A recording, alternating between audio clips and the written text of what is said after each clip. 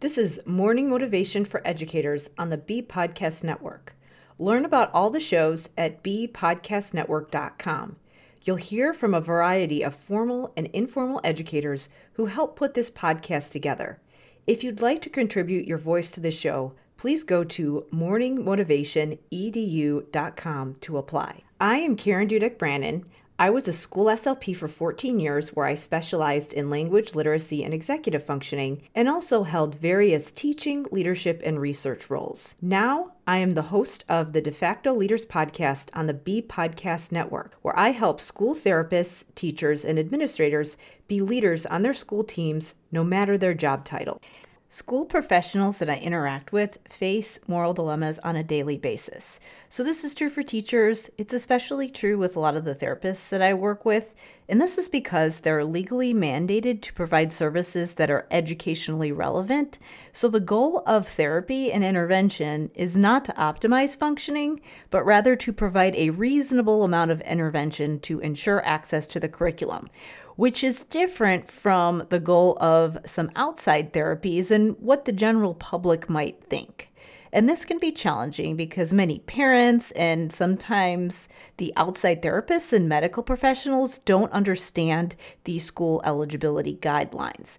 And this means school therapists and administrators and teachers are put in a very difficult position because they have to explain to families why their job isn't to provide the best services, it's to provide good enough services. Obviously, this isn't because people in the schools are trying to be stingy. It's because they're working in a publicly funded system and there have to be clear guidelines about what is and isn't covered. But of course, if you work in the schools, you probably know a lot of these things. Now, you also probably know that people don't decide to work in the schools with the goal of being adequate. They want to be life-changing, even if they're not legally required to do it. Yet the fact that they're working in the schools means that they're given capacity for things to be adequate, and many people will debate on whether or not people in the schools actually have the bandwidth to provide services and instruction that is adequate. I'm bringing this up today because one of the most important ways to understand how to help and make things better is to understand the problems that you're dealing with and to ask the right questions. So here is my question of the day. As a therapist who was trained in more of a medical model and was trained in a lot of the protocols that do have the goal of making things optimal, I remember how I felt each time I would attend a seminar or a conference during my first few years in the schools, particularly the time that I attended my state conference for the first time. I know that after and during a day of sessions that outlined protocols I knew I'd never be able to deliver in the school systems, I started to feel extremely inadequate because nothing is worse than being told by other professionals in your field that you're missing key components of intervention, but then going to work day after day, questioning whether you'll ever live up to those standards.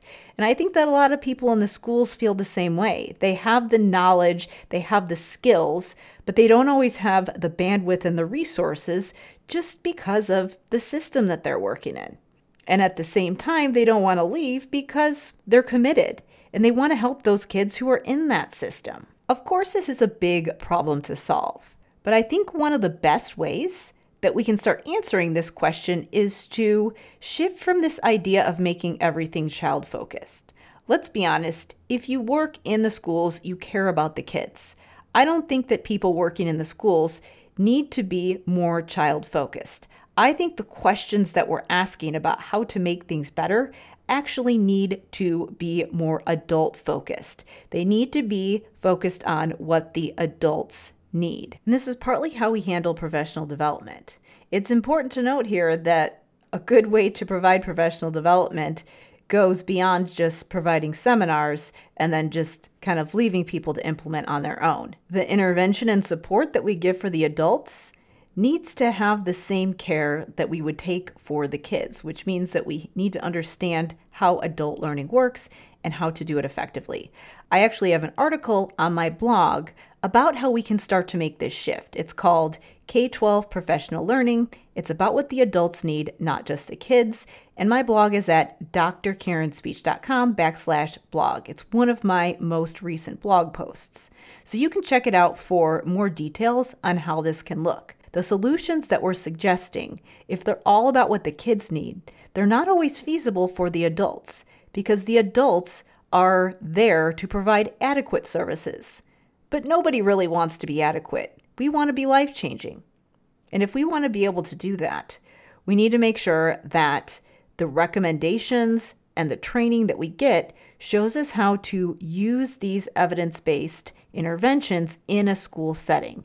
Many of them were not designed to be feasible and practical in the schools, and the way that we provide training often doesn't give professionals the tools that they need for the direct implementation.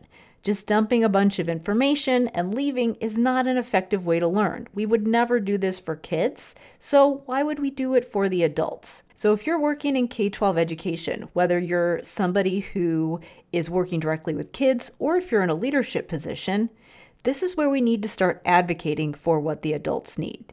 Your call to action today is, how can I ask better questions so that we can be more adult-focused and make sure that the adults have what they need to support the kids? For more information about how to do this, check out my recent article on K-12 professional learning on the Dr. Karen Speech blog at drkarenspeech.com/blog. Thanks for listening, and whatever role you have in education, we have a podcast for you at bpodcastnetwork.com.